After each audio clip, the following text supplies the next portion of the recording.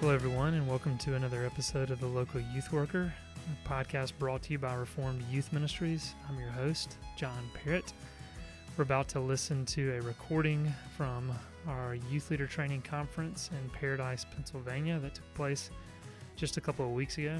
This was a panel discussion with James Forsyth, Katie Van Eperen, Chantel Krieger, Walt Mueller, and myself. We just threw out some questions to some youth workers in the room, and we discussed it. It was a very helpful conversation. It's helpful just to hear from other youth workers who are spread across the United States and get their perspective on various things. The audio is kind of hard to hear in certain places, so you might need to turn it up on some of the questions, but the device picked up the audio pretty well. So we think this will be helpful. We're obviously taking a break from our discussion on relationships, but we will start that back up next week with Reverend Joe Novenson, so be sure to tune in then. Hope you guys enjoy this. One thing I like about YLT is just getting to sit and have conversation with you guys, and so that's really what we're hoping to accomplish in this panel. That's kind of Michael's vision for it.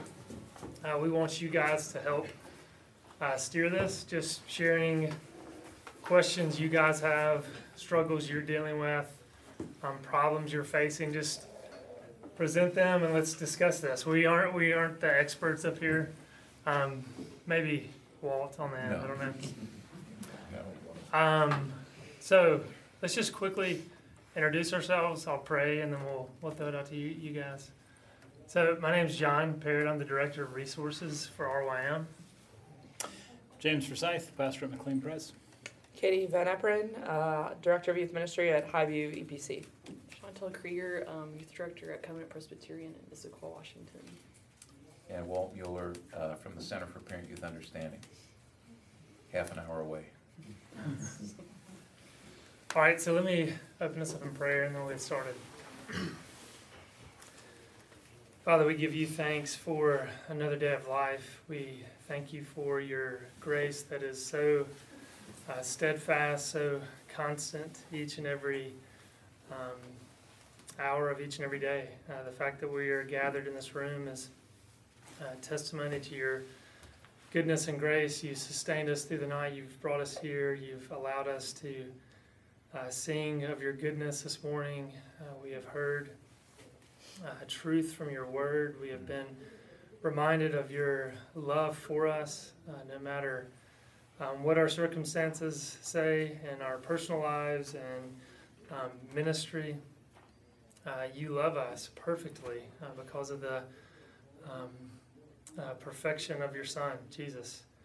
And I pray that we would continue to cling to that. I thank you for that message that we heard last night from James, and pray that would continue to resonate in our hearts and minds. And we do thank you for this unique opportunity to be able to gather together, to be in a room, to share life experience, to share wisdom that you've imparted to us, to share frustration and challenges of doing ministry, living life in a broken world.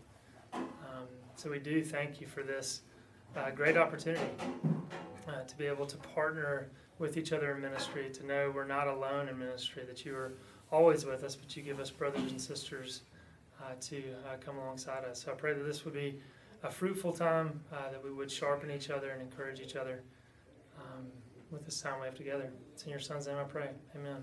Amen.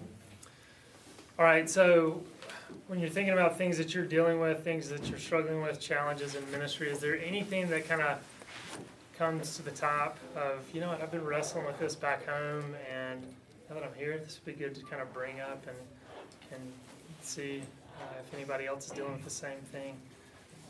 So anyone want to start us off, throw something out? I got one. All right. So I just started at my new church in September, and I was really blessed to walk into a team. We have a pretty awesome team of volunteers, and they were experiencing So they were actually running the ministry, in the couple of months before I walked in. And they were experiencing huge growth, and they were not prepared for it at all.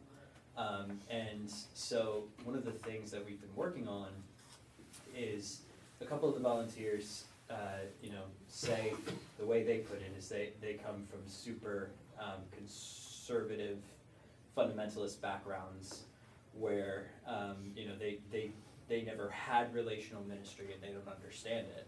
So helping them to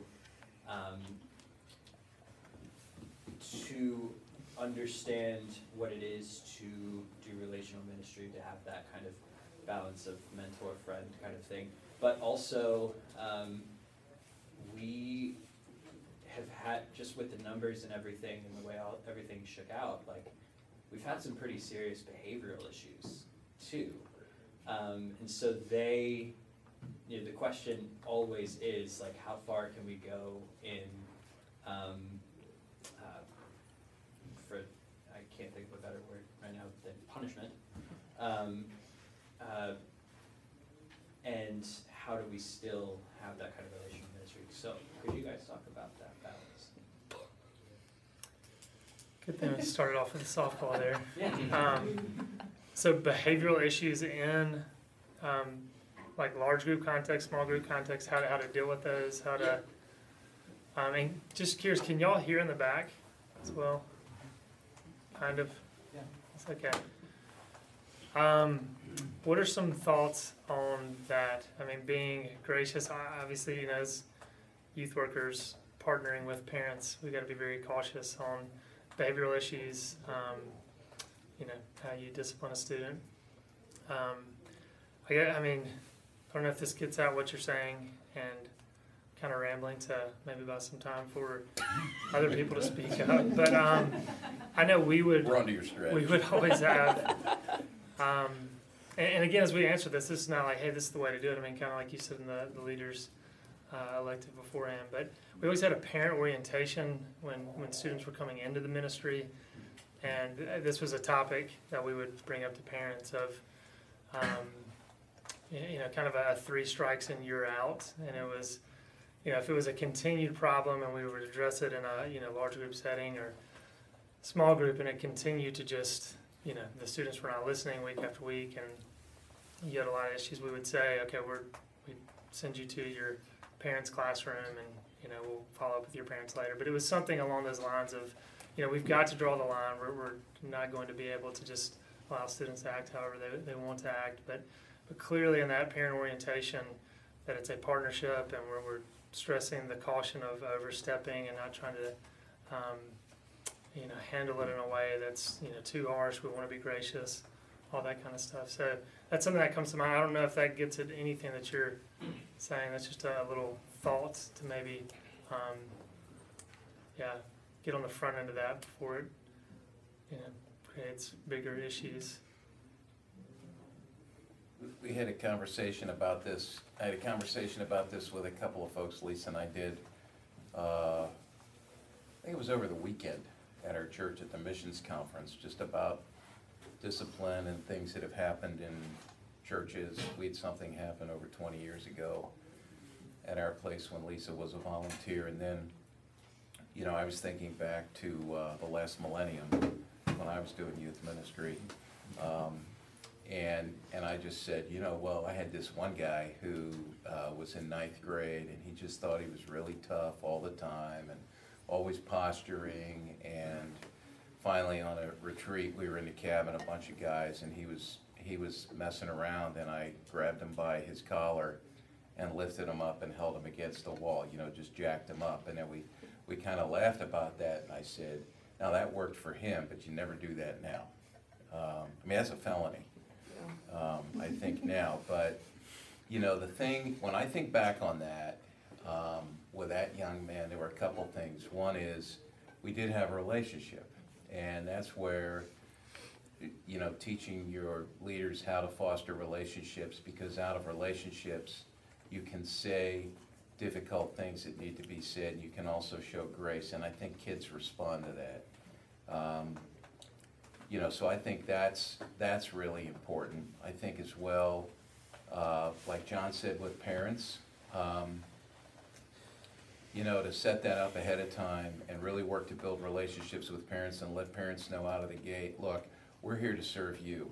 And if there's something we need to know about your son or your daughter that would help us serve you better and minister to them more effectively, please let us know that. And we promise we'll do the same with you. And so you keep those open lines of communication. But one more thing I'd say that came to mind, and I wish I had known this and done this better when I was younger, especially with that young man. I didn't ask a lot of questions about what was going on in his life outside of youth group. And there's a lot of, we know we're broken. We understand it. That's why we do what we do. We want to see redemption come where there's tremendous brokenness. We want to see healing. And what I've learned over the years in studying culture is with all these issues that are out there, if you make a list, you take a piece of paper for every student you work with, you draw a line down the middle, because they're broken, right? So on the one side, you're going to write everything that's happening in their life that shouldn't be happening as you get to know them, and on the other side, everything that's not happening that should be. So the things that shouldn't be happening, the things that should be happening. And as you start to look at that, there's a tendency towards the students with the longer lists tend to be the ones that are the greatest behavioral problems. And yet we tend to say we don't want them to disrupt the rest of the group, but we don't. But they're the ones that maybe need our care and concern the most. So sometimes, the way I would say it is, sometimes the very kid you want to send home from the weekend retreat on Saturday morning is the very kid who needs to be there the most. True.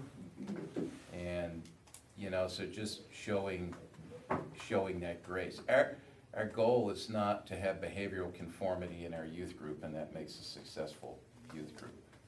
It's to see kids experience heart change, and then the behaviors change out of that. But maybe a good thing for your leaders to do would be take them through Ted Tripp's book, Shepherding a Child's Heart. That would talk about that as well. But yeah, and there's a lot. When leaders come out of a fundamentalist background, boy, there's a lot of baggage that needs to be undone, just because you learn by what you experience. And those are just some thoughts. Yeah, don't get into any sort of physical. I was not recommending that. I was just saying that used to work, 40 years ago in that particular case. And Mom and Dad would appreciate that,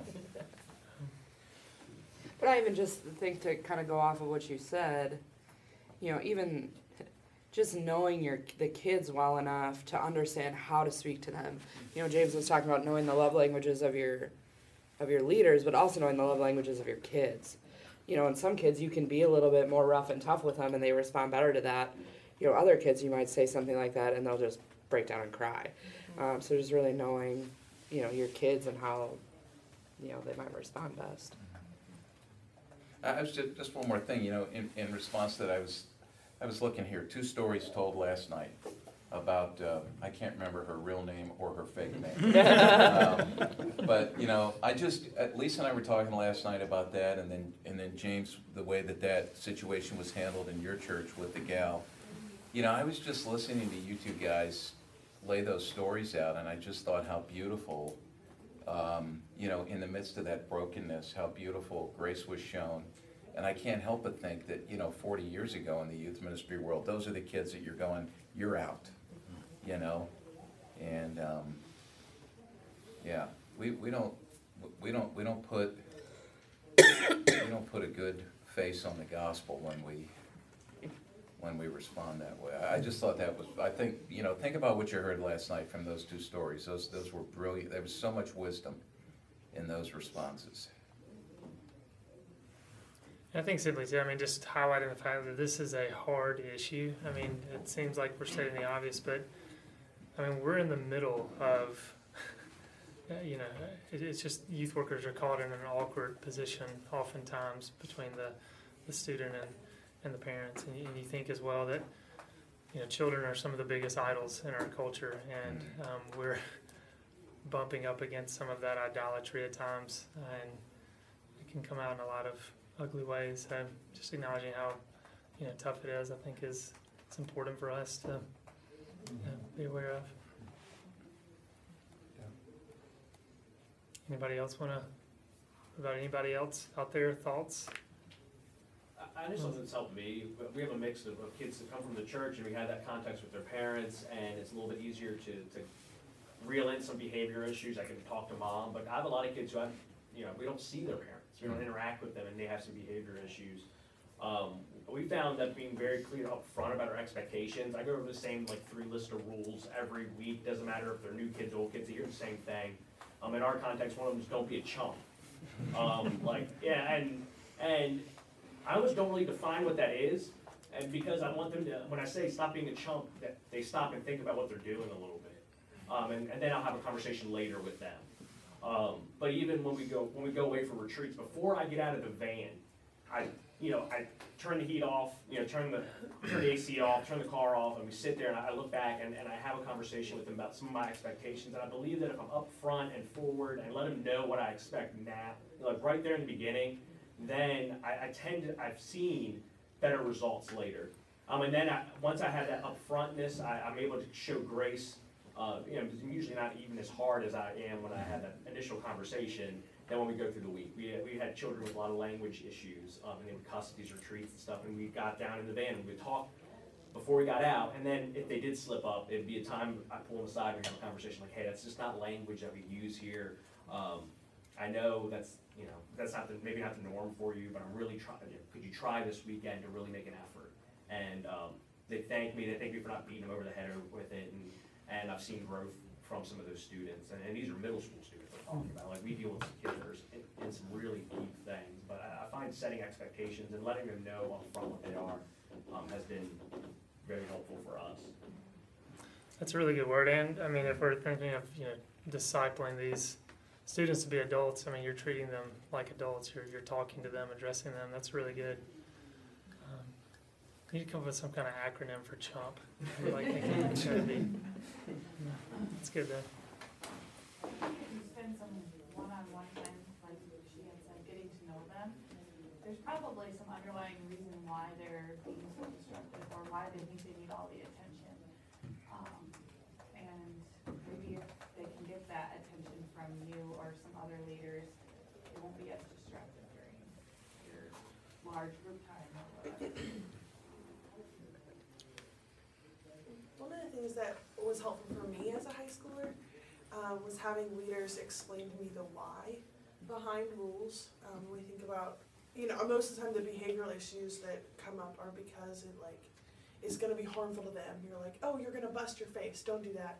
Or it's going to be harmful to someone else, and so explaining out of a place of love was helpful for me as a high schooler, and even now in understanding that even you can make that, I can't think of the word, but connection to God's laws are for our good and because He loves us. They're not these arbitrary rules because He wants to ruin fun, and neither are our rules at youth group. We want to have fun, but we also don't want you to bust your face or hurt this other person.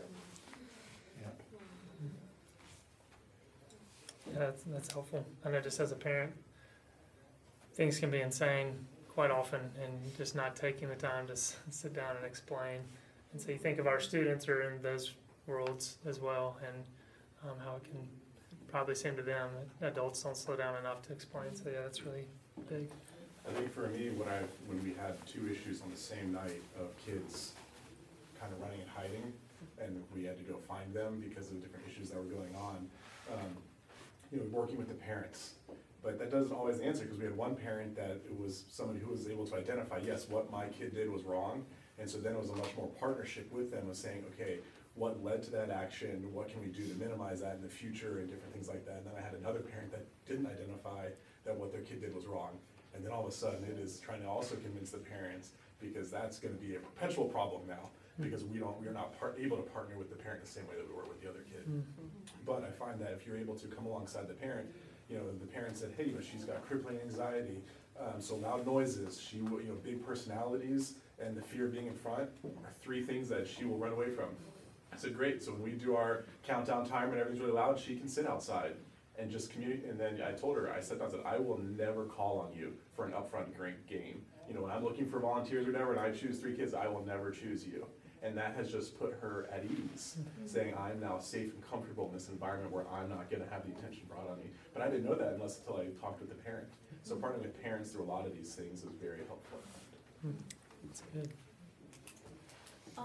I think too, I mean, and I don't know like the particular context of your student, but like it's been helpful for us, on occasion to like have conversations that are calling those kids into partnership with you if they're kids that are regularly involved in your ministry, and like what it looks like to create a culture and an environment that is inviting to new people, and even like to call them into like opportunities for leadership. Like some of our kids that we had trouble with early on, like I found that like it's helpful for them to just have a task. So like some of them lead games and some of them run the projection in the back because they don't want to be up front, and I don't know, so you may find like that, like finding a place for them might be something that is helpful in just classroom management and, you know, sort of managing the room. That's good. Anything else on this? I'll just throw one more thing, and, because you mentioned, you know, being a parent. And, you know, one of the things Lisa and I have talked about is with our kids, we know they have a sinful bent, right? But as a parent, you know, especially when you're in ministry, you want your kids to behave. And I've experienced that on both sides because I grew up in a pastor's home. But at the same time, you know, as we guide them, if our task is to guide them into the independence of adulthood and to a vital faith where they desire to live for and glorify God, part of that is, again, go back to behavioral conformity. It's knowing you don't want that to cloud the sin issues. So here's a dangerous prayer to pray. You know, I know my students are sinners while they're under my care. Lord, please provide opportunities for their sin bents to be exposed. Now you're praying for trouble, right? All right, so their sin bents to be exposed so that we can address it in the context of the relationship that we have with them now. And then you pray as well that they'll get caught, you know, so you can address those things. Because that, you know, like, you don't want that to be unaddressed and have those things, you know, well, I'm at youth group, I've got to do this, this, and this, but I've got this issue, you know, they're not thinking this about that issue. But then when they're 25, 30, 40 years old, and that thing rears its ugly head when their moms, dads, and spouses, you know, or employees, you know, that's a difficult thing. Yeah, so I'll just throw that out as something to pray. All right. Well, let's jump to another issue because we fixed that one. So I should have no more problems. But what are some other thoughts, issues you guys are dealing with? Yeah, Kyle. I'm curious, what strategies, what ideas, what you found to be effective in partnering, ministering to parents. I find that's, I think, a consistent weak spot in my ministry. And although we say, yes, we're partnering with parents, we're ministering with parents, that feels almost more like a catchphrase sometimes. We'll have a yearly meeting, but sometimes they will wonder how beneficial are those. And I struggle with, all right, I'm a young youth pastor, what do I have to, how can I help parents, what do I got to do? So I'm just curious what you guys have experienced with, what's helped, what strategies you've used, what you've done to be able to help partner minister with parents. Yeah, that's good because it is, like you said, a catchphrase. When you're talking about the vision for your church, like every church's vision sounds the same. So typically youth ministry, it's going to have partnering with parents. So what are some thoughts on that? Either up here, up there.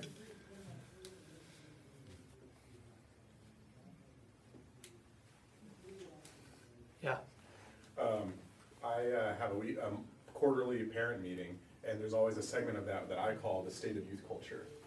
And that's where I go to CPYU, and I go and I show them the top 10 songs, top 10 movies, top 10 video games, and all the top 10s that they put out. And I challenged them and said, can you guys name any of the lyrics of these songs? Have you guys seen any of these movies? Do you know what your kids are ingesting and stuff like that? And I try to bring their culture to the parents because the parents are totally blind. at least in our situation. And then you all say, what are the latest trends? Again, I mean, go to CPYU, they have all that stuff up there. What are the top 10 apps? What are the latest apps for them? And then how are they using them? You know, this might be the intended use of them, but I've had a huge response of bringing youth culture to bear right in front of them in those kinds of meetings, where, you know, I'm challenging them, be in their youth, be in their culture, know what they're listening to, know what they're watching, and particularly with social media and apps, like, what are your kids doing with these phones that you've just given them easy, you know, unfettered access to? And then they're like, oh my gosh, hold on a second, I need to rethink this. And then you all of a sudden you have a great dialogue with those parents. You're like, oh my gosh, I didn't even know this. I see, you know, Snapchat on my kid's phone, like, what are they doing with it? And I'm like, let me tell you. And so we have a state of youth culture, and CPYU is a great resource. And Mike, could you talk a little more logistically? You said quarterly, like how long are the meetings? So it might not be quarterly, it's more 3 times a year, kind of going into the fall through the winter, and then in the new year, and then in the summer. So kind of each season of our ministry that we do, where I say, look, we're gonna lay out what you can expect for the next 6 months, you know, 5 or 6 months or so. You know, what are the big dates? Programmatically, what are we looking at? What are we trying to accomplish? Every time I give them the philosophy of ministry, this is why we do what we do. And I'll introduce any new youth leaders that we have, and then there's a big chunk of time where we do a state of youth culture time with them. And is this, sorry. Do you get good parent attendance at those meetings? And if so, I find it seems like parent meetings I have, it's like parents who don't need to be there are the ones who show up, and the parents who knew nothing about the youth When it was ministry. purely informational, come hear about the dates and what to do, they were not interested because they'll just wait for that to be posted on the website. But when you come at it as, let's talk about your kids and their culture and how I can come alongside you through this, and that's why I think they like the state of youth culture the most, because that is them being fed and them being challenged and them given resources to then do what they're supposed to be doing in parenting. So that's definitely the huge draw. So there was a bit of a paradigm shift of what's the purpose of this parent meeting? Is it purely to relay information as far as programmatic dates and stuff like that and events, or is it also to partner with them and changing that paradigm to help? So to give a little bit of the flip side to that, because I do it a little differently, is I also was getting I tried to do that, and my parents were like, I don't want another thing on my calendar for an hour, thanks very much. And so my parent meetings have turned into, I promise I'm not gonna take longer than 10 or 15 minutes, come after service, I'm gonna give you some information, I do it before every semester. But what I do, and this takes a lot of time and a lot of effort, but every 2 weeks I have a schedule and I call and I talk to 6 parents on the phone every 2 weeks. And where I don't call to say, hey, this is what's happening in youth ministry, I say, how can I pray for you and your family? And I have had some amazing conversations with parents that I never would have thought would have opened up in any way, who told me about what's going on with their kids, why their kids aren't coming to youth group, or why their kids love coming to youth group, or why they're forcing their kids to come to youth group. And then that opens them up to asking me questions and gives them an opportunity. And also, one of the things I always reiterate to the parents in my youth group is, and I've said this, and I got this from Walt Mueller, a talk from Walt Mueller once I heard of him, of like, I believe it was you that said it, just this idea that don't let parents negate your expertise in youth culture. You may not be an expert on their child or parenting, but you do know youth culture, and a lot of times a lot better than they do. And so I make self-deprecating jokes about how I can't give them parenting advice. I can give them cat raising advice. I have 2 cats that are great, and I'm doing a really good job with them, but I can't give you kid advice. But I can give you youth culture background and advice, because I know youth culture, I've studied it and I've read about it for years. So letting them know exactly what you're trying to do, so that way you're not coming across like, hey, I know how to parent, because that's the first thing you don't want to come across that way, like you said. And so depending on the schedule of your parents, if they, like my parents refuse to come to an hour-long meeting, I will not get them there, even if I could bring in the best speaker in the world, and they would be like, sorry, I'm not coming. So calling them and having the schedule, I lay out every parent so that way I don't skip the parents I don't want to talk to, because there are some of those. And if they don't answer, I leave a message, they'll call back. Some of them won't, but there's this relationship, and it's more of this individual relationship. I don't know how big a YouTube is. just another flip side of another idea. And I think it's also good, just kind of in everything you were saying, to point to, like the expert thing, I think is very, it's very good to bring up, because it can come across to parents of, I'm going to tell you how to parent your children, and the Lord has humbled me at how easy I thought parenting was. And I think quoting you, I used to be the best parent and then I had children. I think that was a quote you said. A lot of people have said that. Okay. Yeah. But yeah, when you can point to, a CPYU website or article, or bring a speaker in where you're saying, okay, listen to this person instead of me, I think that's helpful. And also considering the schedules. And it was a point that you made in your talk just then of, like, as far as maybe logistically, I would try to do meetings when I knew most people are already going to be up at the church and there's childcare available. And so, because I know I made that mistake one time of just having something, for the parents and the youth were taken care of in the other room, and then I didn't think about, they've got siblings that are younger, and there was nothing else that night. And so, anyway, that's just important, because childcare is huge, So I think as well, just a gentleness toward challenging parents. Mhm. I think we forget. You know what, Walt, you were saying about you can write a list about each kid, what they should have received and didn't, what they received and shouldn't have. You can write that about their parents too. And that often when you're bumping up against, like, it's challenging when you're bumping up against the idolatries of your area. So education is a big one for us, and parents who are just completely lack all perspective over what's going to actually set their kids up for a healthy life, and foster idolatries in their children that they're blind to in terms of working in school and things. But it's just sort of gentleness to remember that, often idols come from a place of woundedness, right? So it's not that they have like some evil desire for their children, right? They genuinely love their kids, and their idols are coming out of their own woundedness.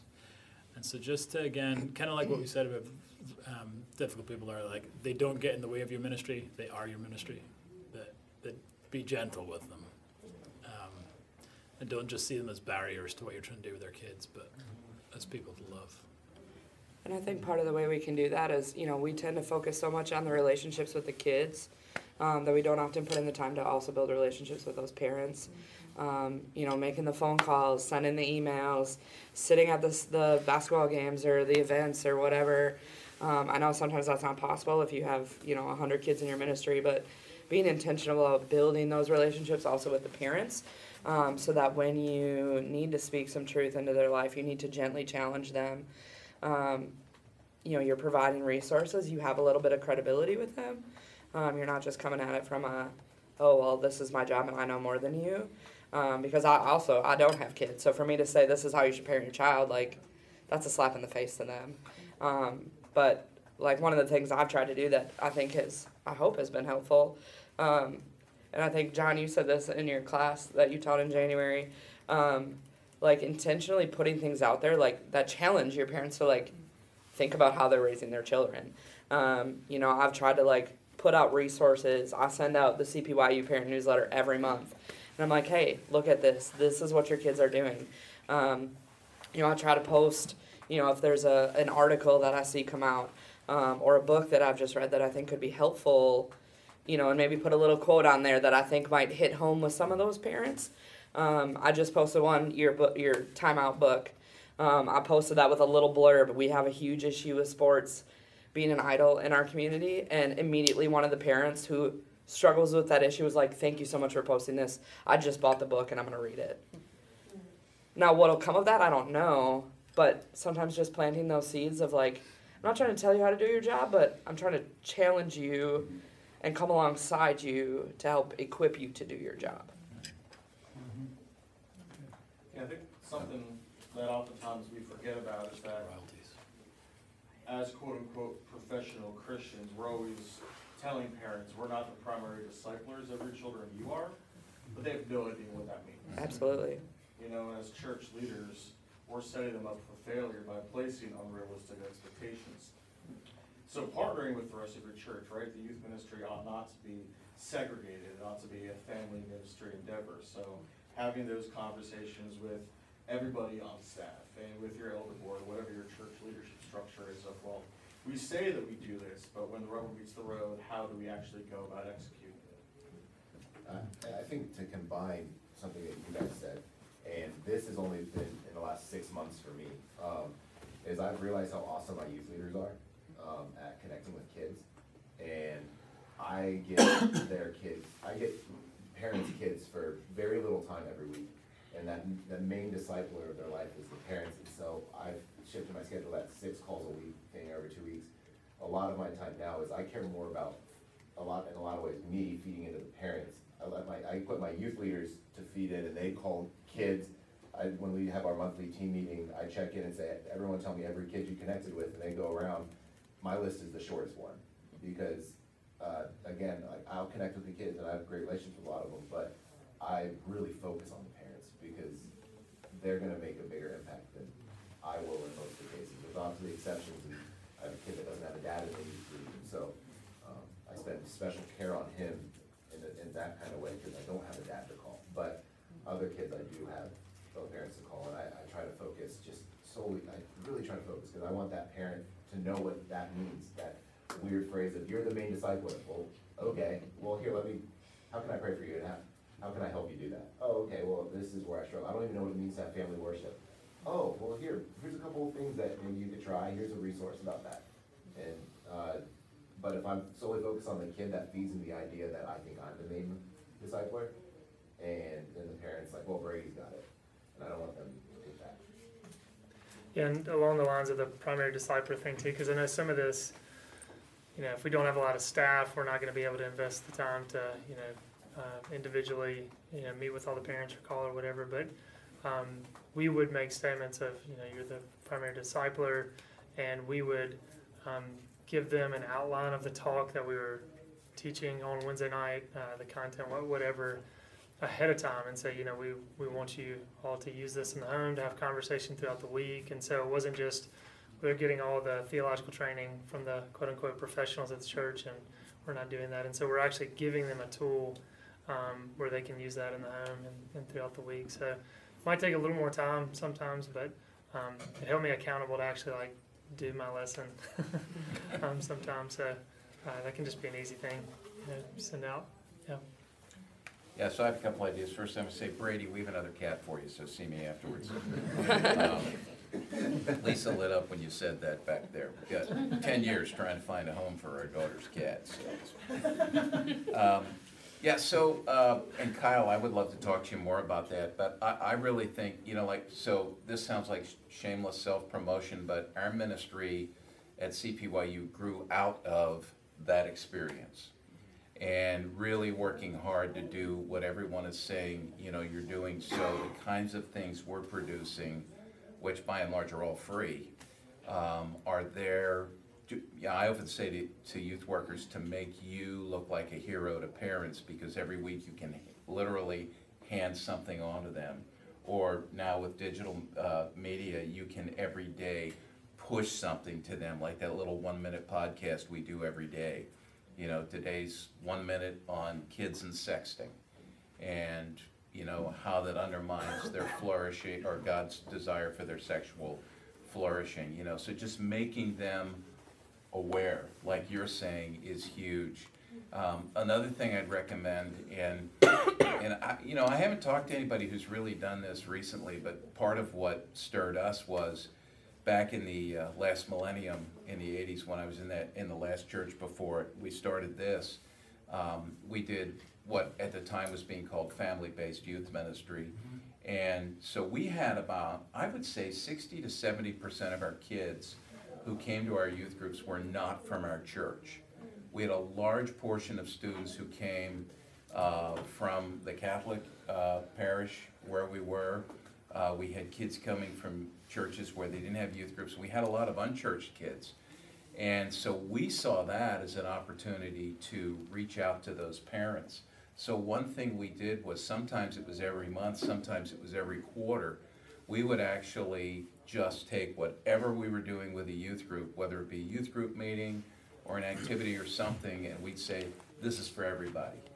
And so parents would come. And what we saw happen from that was it went viral, in the sense that, if you've got a young person whose parents are kind of detached or not involved, they would want their parents to be there. They would convince their mom and dad to come. And we actually saw people come to faith, through that. It was pretty neat to watch what was happening just by doing that. But so I think that's big. The other thing is, I am still really hesitant, even as a grandfather, to talk about quote-unquote parenting, because I don't think there are any parenting experts out there. We're all fellow strugglers. But what I would recommend is you can be the catalyst to, and you said this, communicate, or someone did, communicate to the entire staff. This is an issue in the culture. This is an issue in the church, just kind of this lack of knowledge, the idolatry issues. Let's preach it from the front. Let's address this from birth to grave. Our children's ministry people, our senior ministry people, whoever, and let's just build this momentum here where we're addressing this. We create a culture of this. But with the parent education, you can be the catalyst to get someone to use a good resource to start a small group or a Sunday morning, class that meets for 12 weeks, if you do it that way. We're Presbyterians, so we do. A Paul Tripp book, his parenting book. There are a variety of things that could be really helpful. So, and then, what James said there about idolatry, I'll just throw this out again. We did a podcast a few weeks ago with Leonard Sachs. I don't know if anyone listened to this, but he wrote a book called The Collapse of Parenting, and he's a physician just east of here. And I didn't realize he was a believer when we were interviewing him. I didn't know that till afterwards. And we chatted. We just thought he wrote a great book. And he was a Jewish guy. And, he starts quoting scripture, and I was like, this is awesome. But he really nails it. And that's the kind of thing where if you listen to that, it'll help you understand where parents are at right now. And if you get them to listen to that, hopefully they can learn from that as well, or at least read the book. There's some great resources out there to make you aware of these trends, so you can bring the light of the gospel to bear on those things then. That's good. And kind of along those lines too, I remember I would just try to make it a practice of reading a parenting book consistently to give me wisdom, but to also just help me think about the lives that the parents were living day to day and the struggles, issues that they were dealing with. So that was always really helpful. This is good. Again, this is why I love YLT, just getting to hear from different people. We could continue to talk about this, but I want to move us on so we can get a few more topics in before lunch. What about just the category of social media? If I throw that out there, anything kind of in that area, categories, like every hand should just like shout. Yeah. So I actually reached out to Andrew on this a couple months ago. I am struggling with how to handle, there are kids in my youth group, and two in particular who are student leaders, and love Jesus, love the gospel, and like, to the point where there's times where one of them will text me and be like, hey, there's this girl that's been coming around, I really want to share Jesus with her, how can you help me do that? And like, super on fire. And then you look at her TikTok, and her art, like, if you talk to her about it, she says, well, I just mouthed the word, I didn't say it. And it has the F word, it has sexual terms, and she's making the dance motions, and like, especially her being a female, like, how do I address that? She quoted a song that said, sorry, maybe this is crude, but like, how that dictates, like, how am I supposed to go up to her and be like, hey, you shouldn't quote a song that says that on your TikTok, and then try to tell people who watch that video about Jesus, like that, it's a little contradictory, and so that's my struggle right now, is trying to tell them, but trying to not come across legalistic and say, and hear like, oh, well, if I don't behave this way, then I'm not this or whatever. And so that's a huge struggle in my ministry right now. Do you have a female leader that could speak into that? So my high school team is a lot of people who are pretty new, Okay. especially the women, to youth ministry, and so I'd rather not throw them as their like first big thing. Like, hey, good luck. Hey, like the fire, here you go. They're growing and doing well for what they can handle at the moment, but they're not quite there handling that yet. But not just the girls, but even like how do I navigate that? And I've talked to a couple of the parents, because parents have brought things up to me as well. You know, like, don't tell my kid I showed you their TikTok, and I'm like, it's not private. Like, you didn't show this to me, and I go, oh, I never would have seen it if you didn't show me. Like, I'd already seen it. So would a parent come up and show you something along those lines? I've had a couple, yeah. And are you like, why don't you do something about it? Is it, Well, they're asking, they're like, is it a parent, another parent, not of this child, or is it? no, it's of the child. Okay. One of them's on staff, and they're like, I don't, like, why do they think this is right? And then when they did address it, the kid's like, well, I didn't say the word. Mouth it. Okay, you're right. That's good. Yeah. Real quick, please go. Don't forget that thought, because I want you to respond. Just show of hands, how many people are dealing with something similar to that kind of category, TikTok issue? I'm just curious in this room. Hands up, few, 2, 3. Okay, go ahead, sorry. Yeah, I think it's helpful just in terms of clarity of thought when we approach social media and online access, that some of the challenges are new and some of them are old, just in a different scope, right? So teenagers have always said stuff like this, but they used to say it at the park and the parents didn't hear and it wasn't online. So it's new in terms of scope, but it's not like at all shocking. Yeah. You know what I mean? Or at all confusing, or at all, and in some ways it actually helps sin be revealed. Like, it's a blessing in that sense. Like, you know, this kid puts on TikTok, then you can have a conversation about it. The kid who's just saying it with friends, you're not able to have that conversation, you know? So in some ways, I want to celebrate the opportunities that social media gives us, right? To actually know sides of our kids that we otherwise wouldn't know. And then I think as we move into actually having that conversation, it adds one more arrow to the conversation, which is, hey, this isn't wise because you're broadcasting this to the entire world. So it does add something you need to have to the conversation, but most of the conversations are the conversations we've always had to have, you know, and to try and, I think, normalize it and just weigh into it that way. And I don't know about you, but I'd throw your new woman in. That's how we learn, right? This is, you know, this is like there's. Just because I don't see how you as a man are gonna go up to a teenage girl and be like, "Hey, you shouldn't be talking about these sexual things." And you're like, I feel like coming from a woman, that is just, it's gonna be far more effective. To have that girl talk and speak woman to woman. Like, I can get a girl to open up to me more about the condition of her heart. And why she might be doing some of those things. You know, she might be battling her own insecurities, some body image, some whatever she's dealing with that she might not share with you, that she might share with another girl. Well, and maybe too, just to nuance that a little bit, and again, referencing you, James, we were talking about training your leaders.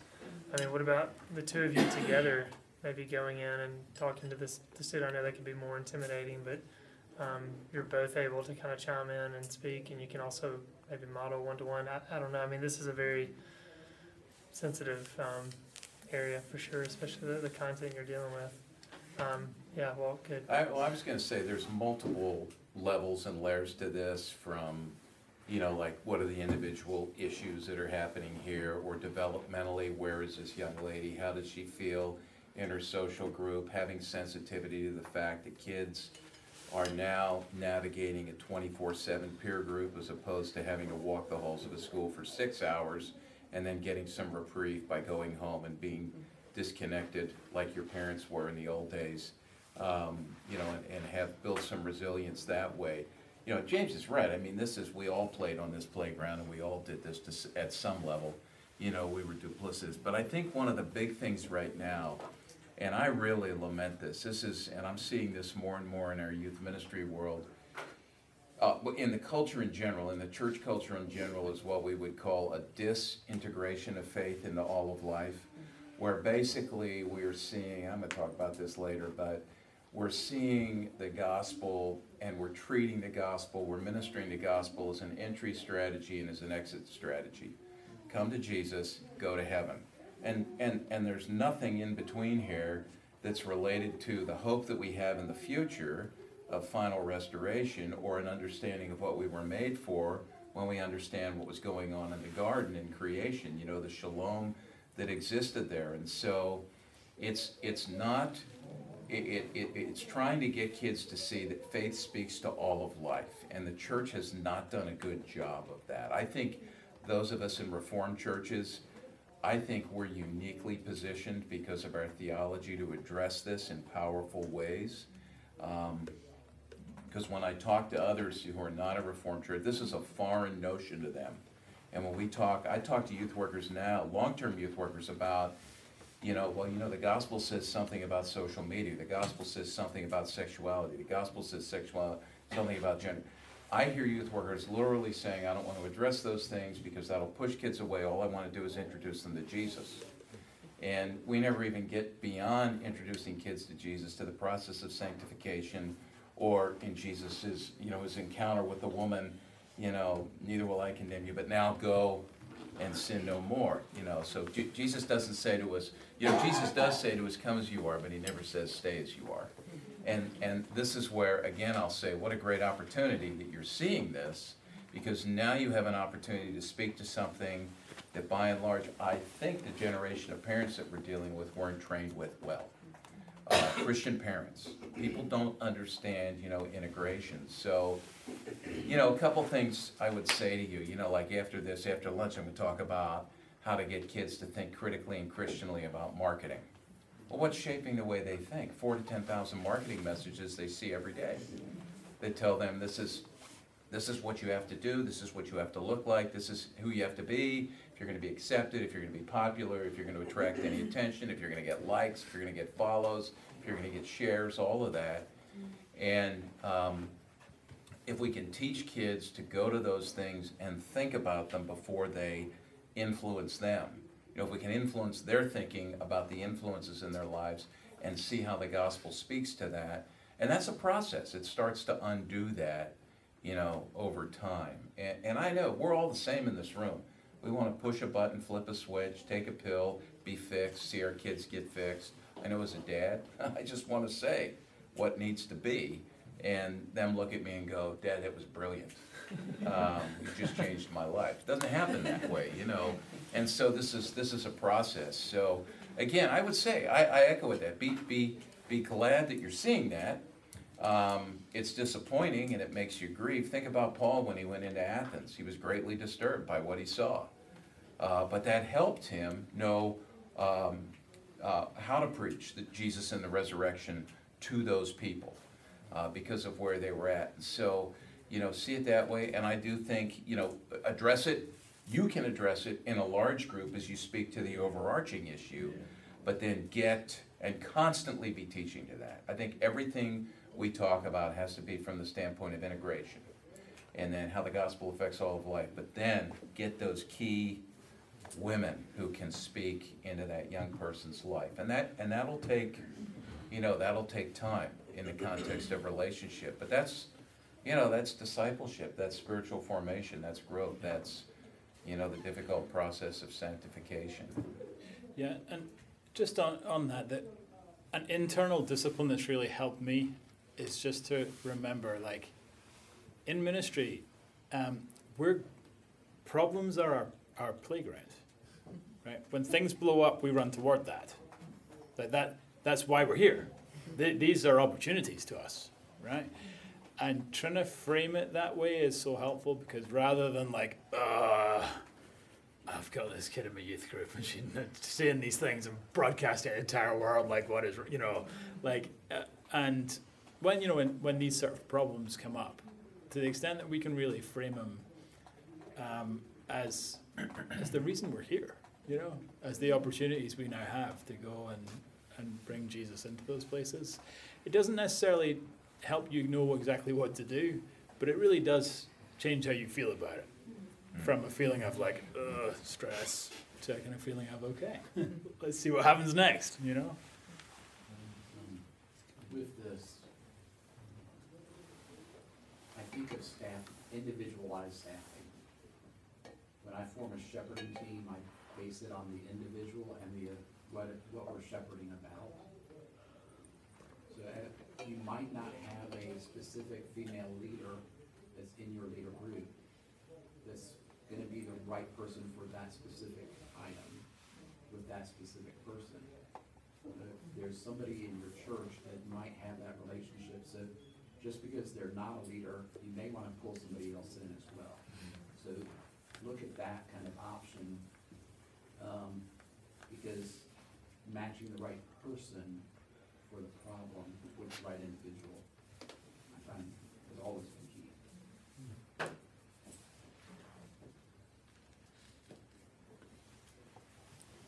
That's good. Any other thoughts on this, comments? So I kind of go back and forth on whether or not I should be on some of these social media outlets for my own protection, especially as a single man. So I don't have a Snapchat, and I'm not on TikTok, and I would just love to hear group consensus on how I should be where my students are. It's a really good question. I think it's good to know about them and to at least look them up and understand it so that they know that you're not far off. But I've gotten rid of social media myself just because I wanted to, but also to set an example that they can do it too.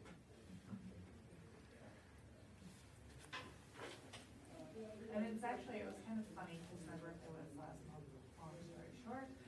But I'm still, like, my name is still on Facebook, and these kids knew that I'm not on Facebook anymore, so they personally texted me on my birthday. Said, happy birthday. I was like, well, how'd you know that? Well, you're on Facebook yet.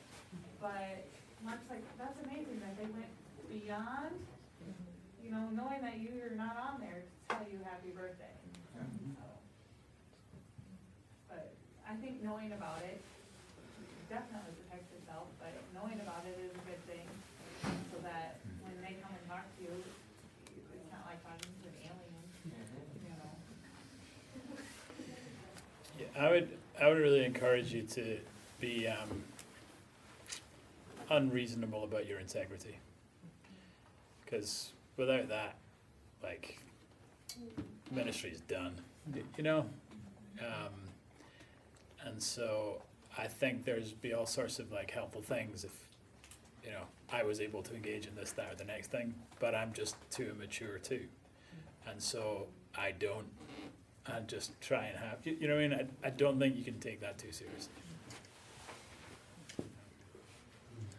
No, Leah keeps raising her hand. Yeah, I think there's, I just want to affirm your decision, like, I think it is very wise to not be on Snapchat, or like I have a Snapchat and I'm friends with girls, but not with guys. I think especially as a single man, like, you should not be friends on Snapchat with your high school girl students or middle school girl students. Like, I think that's very wise. Just because, like, even to like see their stories, like, there's just, because Snapchat is so like ambiguous, and anything can be sent without, you know, anybody can claim that something was sent. I think for me, like, I don't understand TikTok at all. And I go and I sometimes watch stuff and I'll like, or I'll like look at other, you know, venues. That's not the one. Maybe it is. Venues to see like, oh, these are the popular things on TikTok. So there's some dance. It's like the renegade dance, and I have no idea how to do it. And I'm okay like making jokes about how not cool it is. And then I have no idea how to do the dance and whatever. Like, I think it's okay to like be informed about it, but also to not be like the most up on things. Like, kids need us to love them, and part of loving them means that like we're interested in their world, but I don't think it means that we're like so cool, we know everything about all the stuff. I think going off of that too, we've noticed with some of our kids, like whether it's for good reasons or bad reasons, they'll have multiple profiles. And so they have their Instagram spam profile and this profile, and so even if you are friends with the one that they let you be friends with because their mom's also friends with that Instagram page, it doesn't mean that you're friends with their secret hidden one too. And so I think like making sure that what your social media is beyond reproach, and you wouldn't be blushing if someone saw what you liked or commented on or whatever. I think that's kind of the biggest thing, is just being the example of like, I can still have social media and I can still post a funny meme and you guys will like it, and it's, you know, but at the end of the day, like, unlike with, I think TikTok and Snapchat is a different beast in itself, but with other social media, like, they're only gonna let you see what they want you to see at this point. Yeah, the success we've had is we've actually been intentional in having conversations with our kids about social media and how, and actually not, instead of kicking it and saying how bad it is, saying what a great opportunity it is to connect with so many peers and people who don't know Christ. We have like one young lady, she takes, really simple, the Bible app has the verse of the day. She takes that and then she recreates it on her story a little bit, looks a lot better than what the Bible app puts out. And I don't know how long it takes her every day, but she posts it every morning. I'm sure like on her bus ride to school or something. And every time I hit the little fire button, I hit the like, this is awesome button. and I always pop back into it, and I noticed that 57 people saw it. You know, we don't have 57 kids in our youth group, so it's not just the youth group kids, you know, and she's interacting with it in a really kind of cool way. She does that with TikTok as well. And she doesn't, I don't have She TikTok. like pulls TikTok off and onto Instagram and does like, it's really cool to see like, you know, she could be doing other things too, and like we might not know that, but she is taking good steps, it seems. Yeah, I think that came from being very intentional in actually saying how social media can be good and can be used as a way to witness to your friends and to live out your faith, you know. So we've enjoyed that. I was going to say, you know, it's here to stay. And part of your discipleship needs to be to help them integrate faith into that area of life. Who knows what's going to be there in 5 years? So we need to teach them now. You know, you're going to be an adult. You're going to live in a digital world. You're going to parent children if God blesses you with children in a digital world. Again, our parents, my generation of parents, we didn't have that opportunity. All of a sudden, this thing showed up, you know, and you know, that's the difference between digital immigrants and digital natives, and we're a little handcuffed if we're older. But you know, as we've wrestled through that at CPYU, one of the things I would say to you is to train your students. We call it take a purposeful pause, because you know adolescents are impulsive. You know where they're at developmentally. Decision-making, impulse control is kind of the last thing on their mind, if it's even in there. You know, if the frontal lobe's not fully formed, then that's by God's design. I get it. And, you know, you have these tools at a time when you're very impulsive. I just thank God that I didn't have this stuff when I was a teenager, because I'd be in prison right now, really, probably. That for multiple other reasons, too. But, you know, so that purposeful pause where you stop and you think, and basically what you're doing is you're saying, how can I best bring glory to God? At its basis, how can I best bring glory to God and not to myself? Because social media is really a playground for pride and indulging our pride. And we want to teach our kids how to use it to bring honor and glory to God rather than to themselves. I don't know if it's out there, but we have a little handout you can find in our Digital Kids Initiative. You can give to parents. You can walk through it with kids. We're actually going to put it in a book in the next couple of months, you know, that you could use with kids. But I think those are skills, you know, and like integrity. I mean, just that pause, for me, there's a lot of things that I might put up that I'll pull back on, you know.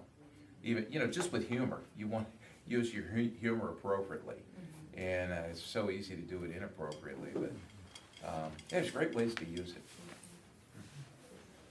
I heard a podcast. It was Russell Moore's Signpost podcast, if any of y'all have heard of that. But he had David Murray on there just a couple of weeks ago, and he was actually talking about some of the content from his book Reset. If y'all have heard of that, I know we reference it a lot. It's out there on the book table. I definitely recommend to get that. But they were just talking about just exhaustion in life and all that. And as they were having that discussion, they said, you know, it's so often as you're talking to people and they're just worn out, exhausted, social media quickly comes up. And there is a definite correlation, and just so many statistics now are coming out from Gene Twangy's research, and then the Coddling of the American Mind, that book, where it's just fairly definitive that it's really harming our students. I know it seems like an obvious thing, and I was going to say one thing is I think it is important for us to encourage our students to say, listen, social media might not be for you, that everyone's temperament, personality is different. Some people can get on platforms and not struggle like this person. And so just to let students know nothing's wrong with you if you're just, struggling on this social media platform and you just feel like you cannot handle it. I've removed a lot in my own life. I just, it was not good for my own heart in so many ways, and so I'm very sporadically on it. There's a lot of, and this the most obvious statement you'll hear this week, but there's a lot of bad stuff on social media, and it's just really doing a lot of damage that I think we're not really stopping and being a little more outspoken and firm on as believers to caution our students on. So I don't know. I think we've got to start having some of those conversations. You kept just to raising say your real hand, quick, Andrew. we're called to live counterculturally, to teach our students to do that. And one of the things that you can do that they may not experience in any other way is find an hour a week, find a weekend every 6 months, even go so far as to say a week every year where you challenge them and you're involved with them as well. Just shut down. Put the crazy thing away, because they've never experienced life without that. So it's like they've been eating cheap, fatty hamburger their whole lives. They don't want to get rid of it. I could never live without that. But then you take it away, and now they experience filet, and it's like, wow. I know we're youth workers. We've never had filet because we can't afford it. But I'm telling you, it's good. I've had it a couple times. But we did a podcast last week with Donna Freitas, and if you haven't listened to that, she took her college students and she had them lock up their phones, 22 of them, for 1 week. Wow. It's a great podcast because she's great, and you probably read some of her books, but yeah. Well, I was gonna reference that. I'm teaching an 11th grade Bible class, and it's required that they listen to that. I think on Thursday they've got to sit and listen and take notes. But Donna Freitas, she communicated to the student body, if you sign up for this class on the front end, we're taking your phone away for the week, and it signed up quicker than any class. But it's just interesting to hear how they process it. So I would say definitely listen to that. I wanted to mention that before. Andrew, you had your hand up, and then I know we need a break for lunch, right? Yeah, I was just gonna, looking back on Brian's question, I worked in TikTok into one of my talks, and I said Tic Tac instead, and I didn't realize what I said, but my students erupted in laughter. And I'm sure that's the thing that they told their parents about that they learned that night. I have an iPhone 5 SE. I'm not super tech savvy. I have an Instagram, I have a Facebook account, but I think it's also okay to admit that we're going through an awkward dance with these things too, but to show our students that. We do want to learn, we're interested in what they're about, but we're also saying there's a healthy side to how we're using this, but there's also, we can be unreasonable, right, in these stances that we're taking. So for us, we always announce every youth group, no phones. We don't use phones at youth group because, not because we hate phones, I keep my cell phone on me. I say if there's an emergency, I'm willing to communicate, but that we benefit when we're not distracted from time with one another. And I think that's something that I preach to myself. And if I'm trying to believe it, some of the things that I'm preaching and talking about up front, these are things that I can't believe myself, right? So the things that I'm having trouble believing myself, I really want my students to also get to.